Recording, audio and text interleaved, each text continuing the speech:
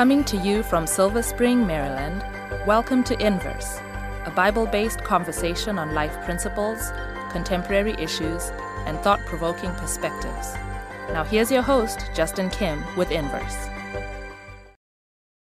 How do we bring these high, lofty principles of holiness to everyday, daily life? That's what we're talking about in this episode. My name is Justin Kim, host of Inverse, the podcast and the video cast, and we're very glad that you're here with us. And in the studio, in body, we have Jonathan, we have Callie, and in Israel.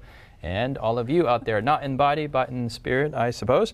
Let's go to Leviticus chapter 19. Leviticus chapter 19. And as we're opening our Bibles there, we want to encourage you, as always, to go to inversebible.org and download the Bible study guide on Leviticus. That is the third book of the Old Testament, one that's very difficult, one that we've been covering in the last 10 weeks or so.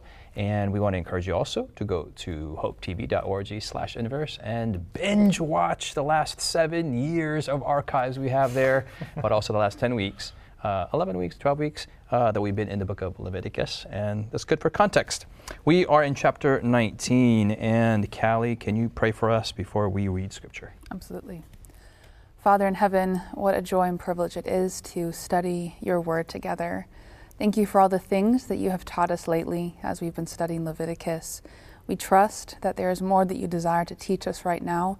And so I pray that you'd guide us by your Holy Spirit, that you'd help us to see the things you want us to see, that we would see how these things apply to us, that we would see Jesus' love, and that we would walk in the way that you desire for us to walk, in the strength and the grace of Christ. We pray all this in his name. Amen. Amen. Amen. Jonathan, how has your understanding of Leviticus changed, been reminded, can be revolutionized, or is it exactly the same after our time of being here in Leviticus? That's a good question. I actually really appreciate the way we study here together, because when I study alone, I'm very theological about it, and it's kind of drier. But when we study together, there's always some juicy and revolutionary part, and just more practical. It's wetter. Yes. Not as dry. Yes, I guess so. Yeah. So I really appreciate that.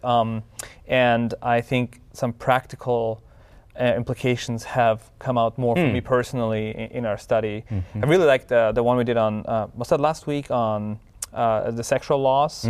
Because Israel, you talked about the fact that these things that happen, in marriage, affect the whole society, and how God's way is just really making sure that societies can work. And it's just one thing, but just the practicality of it, studying together. Yeah. We're in Leviticus 19, and we're going to get even more practical. 19 is a weird chapter. I think each chapter has been weird. We've done recipes, we've done linens, we've done animals, and then this is kind of a cornucopia of different types of laws, all kind of smashed together, but really the overall theme seems to be just everyday holiness in just random ways, whether it's ceremonial or moral or whatever the nature of the law may be. So let's start in verse 1, chapter 19, verse 1, and Israel, if you can read there from verse 1 onwards, and we can just kind of stop intermittently and pause and talk about whatever sundry thing that we want to talk about while moseying along in this chapter. All right. It says, "And the Lord spoke to Moses, saying, Speak to all the congregation of the children of Israel, and say to them, You shall be holy, for I, the Lord your God, am holy. Every one of you shall revere his mother and his father, and keep my Sabbaths. I am the Lord your God. Do not turn to idols, nor make for yourselves molten gods. I am the Lord your God. And if you offer a sacrifice of a peace offering to the Lord, you shall offer it of your own free will. It shall be eaten the same day that you offer it, and on the next day, and if any remains until the third day, it shall be burned with fire. And if it is eaten at all on the third day, it is an abomination. It shall not be accepted. Therefore, everyone who eats it shall bear his iniquity, because he has profaned the hallowed offering of the Lord, and that person shall be cut off from his people." Skip down to verse 11, and Callie, if you can pick up, because Israel's needing some help there. I'm 43 years old, I can't read. You shall not steal, nor deal falsely, nor lie to one another. And you shall not swear by my name falsely, nor shall you profane the name of your God. I am the Lord. Okay, let's go to 15, Jonathan. You shall do no injustice in judgment. You shall not be partial to the poor, nor honor the person of the mighty. In righteousness you shall judge your neighbor. You shall not go about as a talebearer among your people, nor shall you take a stand against the life of your the life of your neighbor. I'm sorry. Yeah, my Bible was like weird here. Of your neighbor, I am the Lord. You shall. I'll pick up verse 17. We're all having troubles today. You shall not hate your brother in your heart. You shall surely rebuke your neighbor and not bear sin because of him. You shall not take vengeance nor bear any grudge against the children of your people, but you shall love your neighbor as yourself. I am the Lord. So we are spending time. I believe it's fruitful in reading Scripture together. Whether we read it well or not is another story, but reading it is important. And then stopping and kind of moseying along, dwelling in it. Sometimes we are in the rush of just with our thumbs scrolling through our screens. That sometimes with Scripture we need to slow down and take some time with it. Well, let's pause there. What are some observations that you see? Some things that stick out? Kind of random, yeah. Random. Callie. One observation, actually in the most recent verses you read, is, verses 17 and 18. So verse 17, you shall not hate your brother in your heart, and verse 18, you shall love your neighbor as yourself. Those are two things that I think a lot of people, myself very much included, would more attribute to a New Testament theology. And it's like, oh, that's so weird. That's here in Leviticus. That's strange. And I just want to draw that out because I think it's important to show that, yeah, these things are here too. We just don't read them as much. Our study of Leviticus, I just see there's just a lot of New Testament, Old Testament interplay. You shall be holy, be ye holy. And there's going to be a high priest that comes, and the high priest has already come. And then there's this, you shall love. So a lot of back and forth tennis play and resonance between Old and New Testament. Yeah. Cool. And that's because, we have to understand that the Old Testament, it is old. Like this is a long time, ancient literature, and the way people talked, the way people lived life was different, even compared to the New Testament.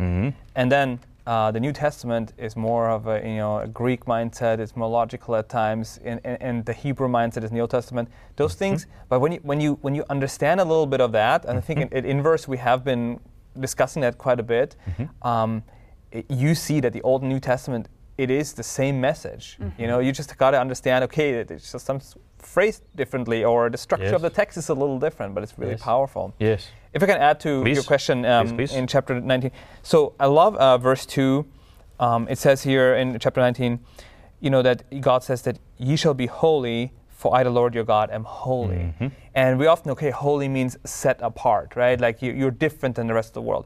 But really, holiness is the standard in the rest of the universe. Holiness, in a way is what is normal if there's no sin.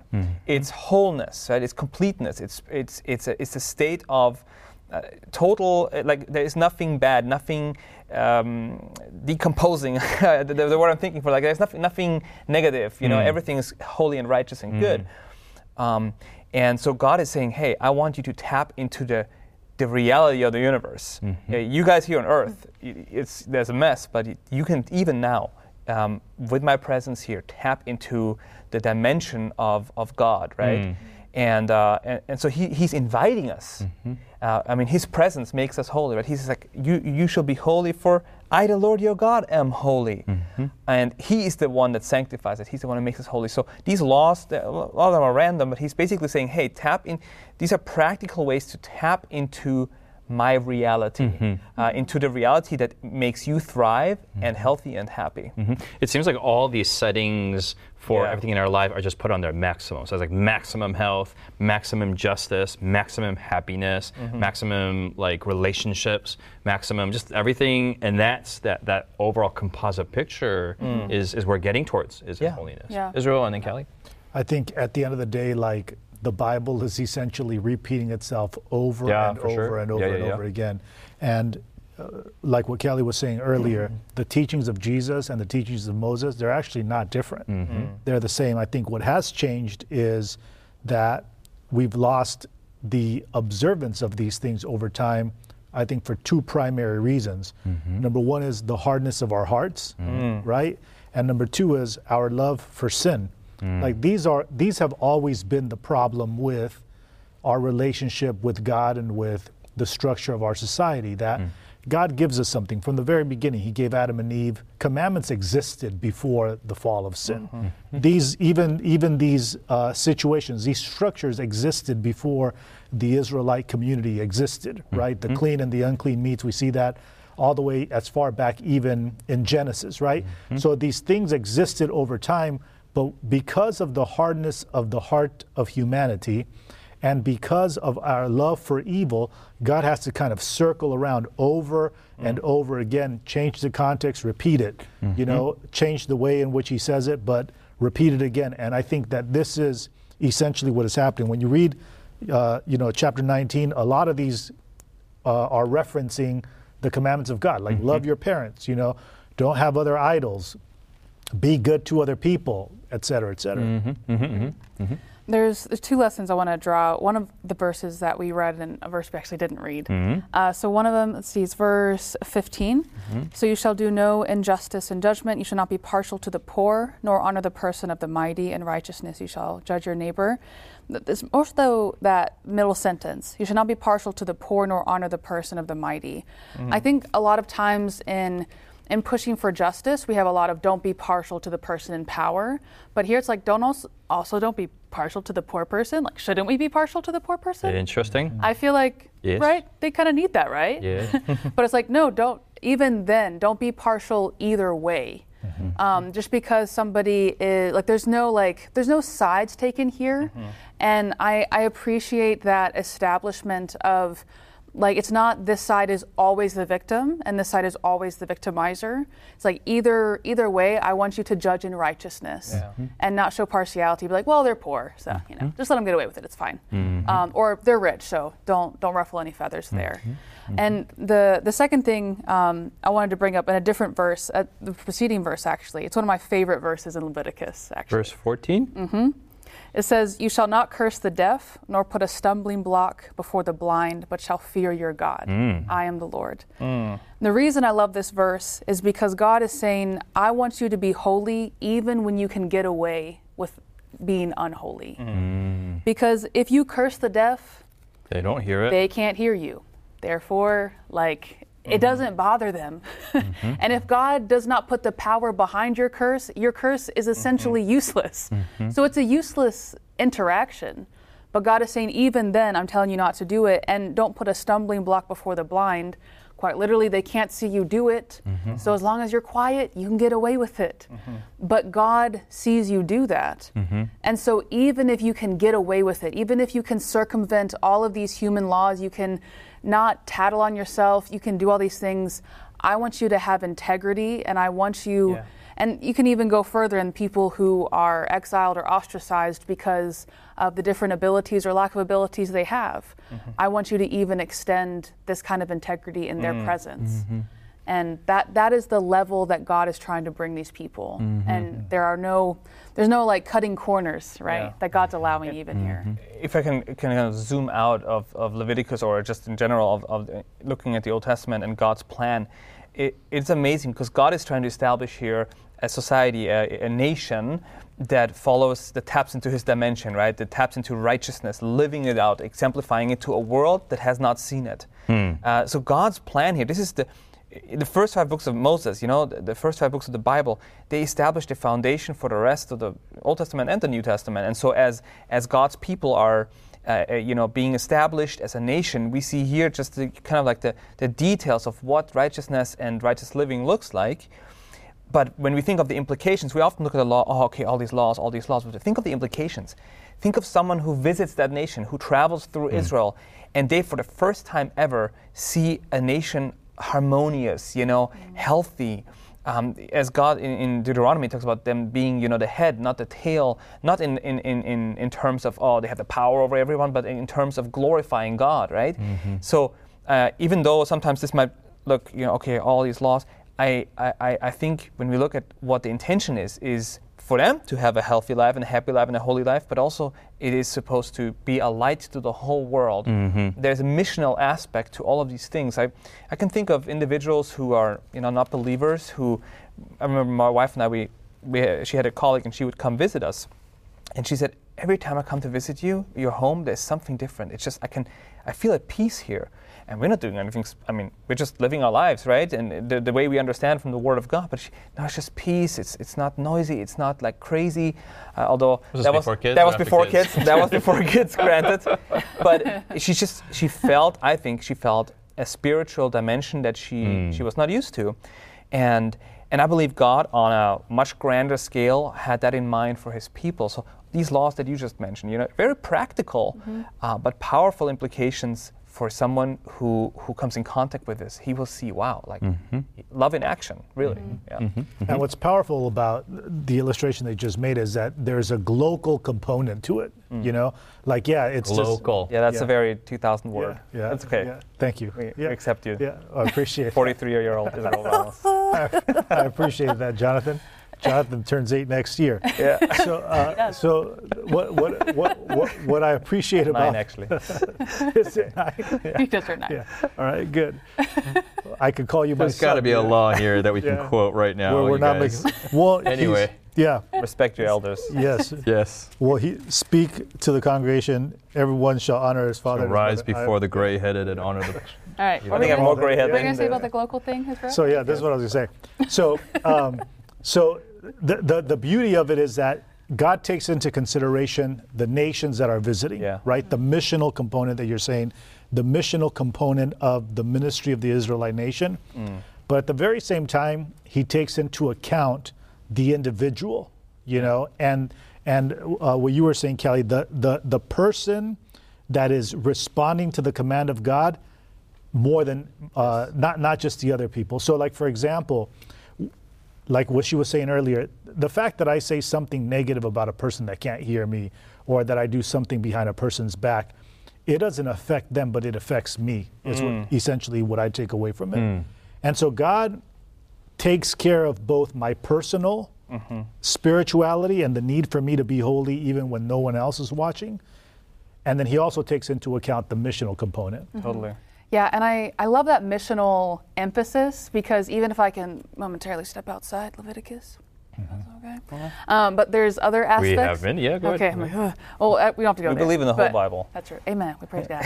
So in Matthew 18, where Jesus is really emphasizing about going to people when there are trespasses and when there's a breakdown in a relationship, I really try to do that in my life. And recently I had an issue with a colleague, and another colleague knew about that. And so I was like, I'm gonna go talk to them, and I wanna, because I can feel a breakdown in our relationship. And it's not just, because at my work, we're not just colleagues, we are friends. And so I just really wanna, retain that friendship. And so, long story short, I confronted them, and our relationship is fine now, and it's all great. But the other colleague who knew about this, I just kind of clued her in on it and helped her see some of the messages I was sending. And she was like, wow, I want to save these messages and just study these on how to have a confronting conversation with someone. This is so kind and balanced. And I was like, well, praise God. But I'm like, in my head, I'm just following biblical principles. And so by just following biblical counsel about quote unquote non-spiritual things, people are impressed and are moved and are like, I want that wisdom. I want that counsel. And I'm like, well, great. It's available to you too. And so I think we underestimate the evangelistic, the missional concepts that it doesn't have to be only the 3 angels message. Just by living out the things that God asks us to do, people are drawn to Him. Historically, holiness, this is what we're talking about, holiness, living according to God's way. Historically, holiness has been this way of separating the clean from the unclean, or the believer from the Gentile. But God is saying holiness is for everybody. I want everyone to be holy, right? And I'm going to use my people to glorify myself, to invite people into an experience of holiness, not to shame them for not being holy, but to help them see the beauty of it and the health of it, right? So I love that we're talking about the missional aspect of holiness, because I think it's much needed. Let's continue to reading some other portions of that chapter, because the missional components will continue, but there's also other worship components there. So this isn't just only the sociological aspects of holiness, but there is a liturgiological component, which is more words. Awesome. So verse 26, Callie, why don't you read verse 26? Okay, as long as I don't have to say the word liturgical. Okay, verse 26. You shall not eat anything with the blood, nor shall you practice divination or soothsaying. You shall not shave around the sides of your head, nor shall you disfigure the edges of your beard. You shall not make any cuttings in your flesh for the dead, nor tattoo any marks on you. I am the Lord. Do not prostitute your daughter to cause her to be a harlot, lest the land fall into harlotry, and the land become full of wickedness. You shall keep my Sabbaths and reverence my sanctuary. I am the Lord. Give no regard to mediums and familiar spirits. Do not seek after them to be defiled by them. I am the Lord your God. You shall rise before the gray-headed and honor the presence of an old man and fear your God. Amen. I am the Lord. Israel likes this one. And if a stranger dwells with you in your land, you shall not mistreat him. The stranger who dwells among you shall be to you as one born among you, and you shall love him as yourself. For you were strangers in the land of Egypt. I am the Lord your God. Okay, I'll pick up in verse 35. You shall do no injustice in judgment, in measure for length, weight, or volume. You shall have honest scales, honest weights, an honest ephah, and an honest hin. I am the Lord your God who brought you out of the land of Egypt, and therefore you shall observe all my statutes and my judgments and perform them. I am the Lord. So we're giving a cornucopia of this. Yeah. This chapter is. My OCD Justin is very upset with this chapter because I want to organize it. I want to systematize it. I want to have like the 10 Commandment ones like related and then organize and see kind of what structure is here. It kind of seems just random. In addition to the randomness, it's also like God says, I am the Lord randomly throughout. So rather than analyze that, and that's my human brain trying to impose structure upon it, it is what it is. The Lord is just speaking very frankly to us, and I think we've had more random conversations on Inverse than this chapter. So it's who am I to criticize? But what other observations or what's the larger things that we can get up from there, or minutia things? I like verse 32 as someone who has gray hair. I'm in resonance with that. I guess I wanted to just play the other part, that we're talking about the missiological component, missional, and it's great, but there's also not only a horizontal, but there's a vertical component that we talk about in holiness and individual with God. Any other comments? I think the greatest argument always in favor of Christianity will always be a loving and lovable Christian. And so we tend to, and I'm not saying that we're doing that here, but we tend to naturally compartmentalize and behave when we're in front of others. We tend to behave missionally, and then when we're by ourselves, we can put our guard down. Totally. Right? Yes. And so I think and this is what I was trying to say earlier. What I love about this is that God, while taking into consideration the stranger, does not forget the individual. And one of my favorite verses in the passage is verse 34. Where he says, the stranger who dwells among you, you shall be to you as one born among you. And then it says, for you yourself were a stranger? For you yourself were a stranger. And what I love about this passage is the fact that he's reminding the Israelites of where they came from. And I think, like, for myself, every time that I am not like Christ is because I have forgotten of where I come from. I've forgotten of the amount of patience and love and grace that has taken God in order to work with me, to even bring me to where I am today. And whenever someone comes and I judge someone because of who they are, or how they look, or what they do, or what they say, it's always a reminder of me, or it's always a reminder to me that I have forgotten what God has had to do to me to get me out. And that's what God is saying. He's like, don't forget, if there's anything, don't forget that you're a stranger, because the reason we don't love the stranger is because we have forgotten that we were the stranger. Which shows that holiness must lead to compassion and grace. So holiness is, if that's how God operates, how does God operate? It's full of love and compassion, and I love that you bring that out, because that is something that I need a reminder of as well, because like it's so easy to judge when you are not doing things that others do. But the reality is that true holiness will lead you to a compassionate heart. Yeah, you should tweet that. You should. Yeah, I mean, this whole book is tweets. I wrote this down. Yeah, I do like verse 32, and I mentioned the verse, the gray-headed and honor the presence of an old man. As an Asian, I encounter a lot of cultures. They say, "Oh, we love you, Asian people. You have wonderful food, and you respect the elderly." And when you look at a lot of the Asian cultures, their culture has value in itself, but there's also these religious systems and beliefs and behind them. And in many Asian cultures, the older you get, the reality of life is you are near death. And when you die, the belief is that you ascend to the afterlife. And so if these people are closer to reaching the afterlife, we better be nice to them, because when they go to the afterlife, they are the ones that are conduits of what blessings come from. So you do 1,000 years of that, then naturally the respect factor comes in, and you want to be nice to the old people. Here, God, in just one line, undoes the entire system. Not that revering and respecting the elderly is bad by any means, but you shall rise before the gray-headed and honor the presence of an old man and fear your God, for I am the Lord. He just overturns that. It's because God said it. And we are to respect the experience of years of those who have gone before us, but not because they go to the afterlife or whatnot. God's God. And I just love how this one line is just overturned human societies and civilizations in one line of insight that God gives. We have a lot of practical things that we find in Scripture, and I just love the fact that at Inverse, we do emphasize the practical components, especially espoused in one person, if I could say, is through Callie. Callie has provided so many insights through the years. Unfortunately, this will be our last episode here with Inverse. We may see her as a guest star maybe in the soon future. We don't know. But she will be moving on as the Lord has given her new assignments, new responsibilities. The Lord has given her a larger ministry, and she has a wonderful talent and wonderful skill in speaking to so many young people out there.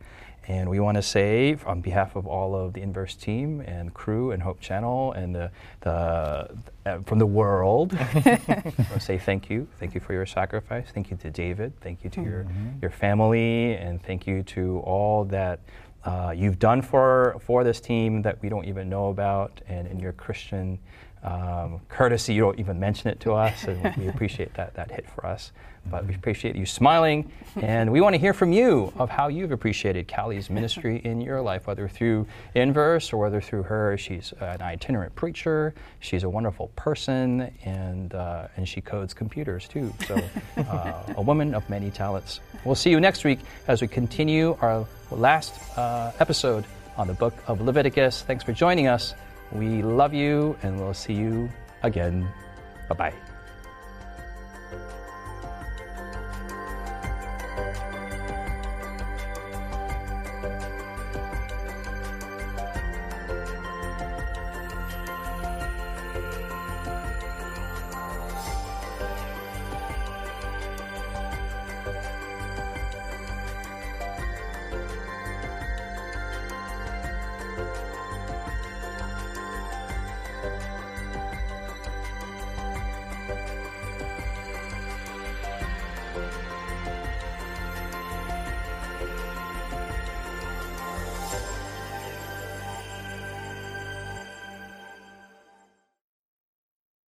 You've been listening to Inverse, a Bible-based conversation with Callie Williams, Israel Ramos, Jonathan Walter, Sebastian Braxton, Siku Dako, and your host, Justin Kim. Inverse is brought to you by the Hope Channel, television that changes lives. For this and more inspiring episodes, visit inverse.hopetv.org. Find us on social media, #InverseBible. Until next time, this is Inverse.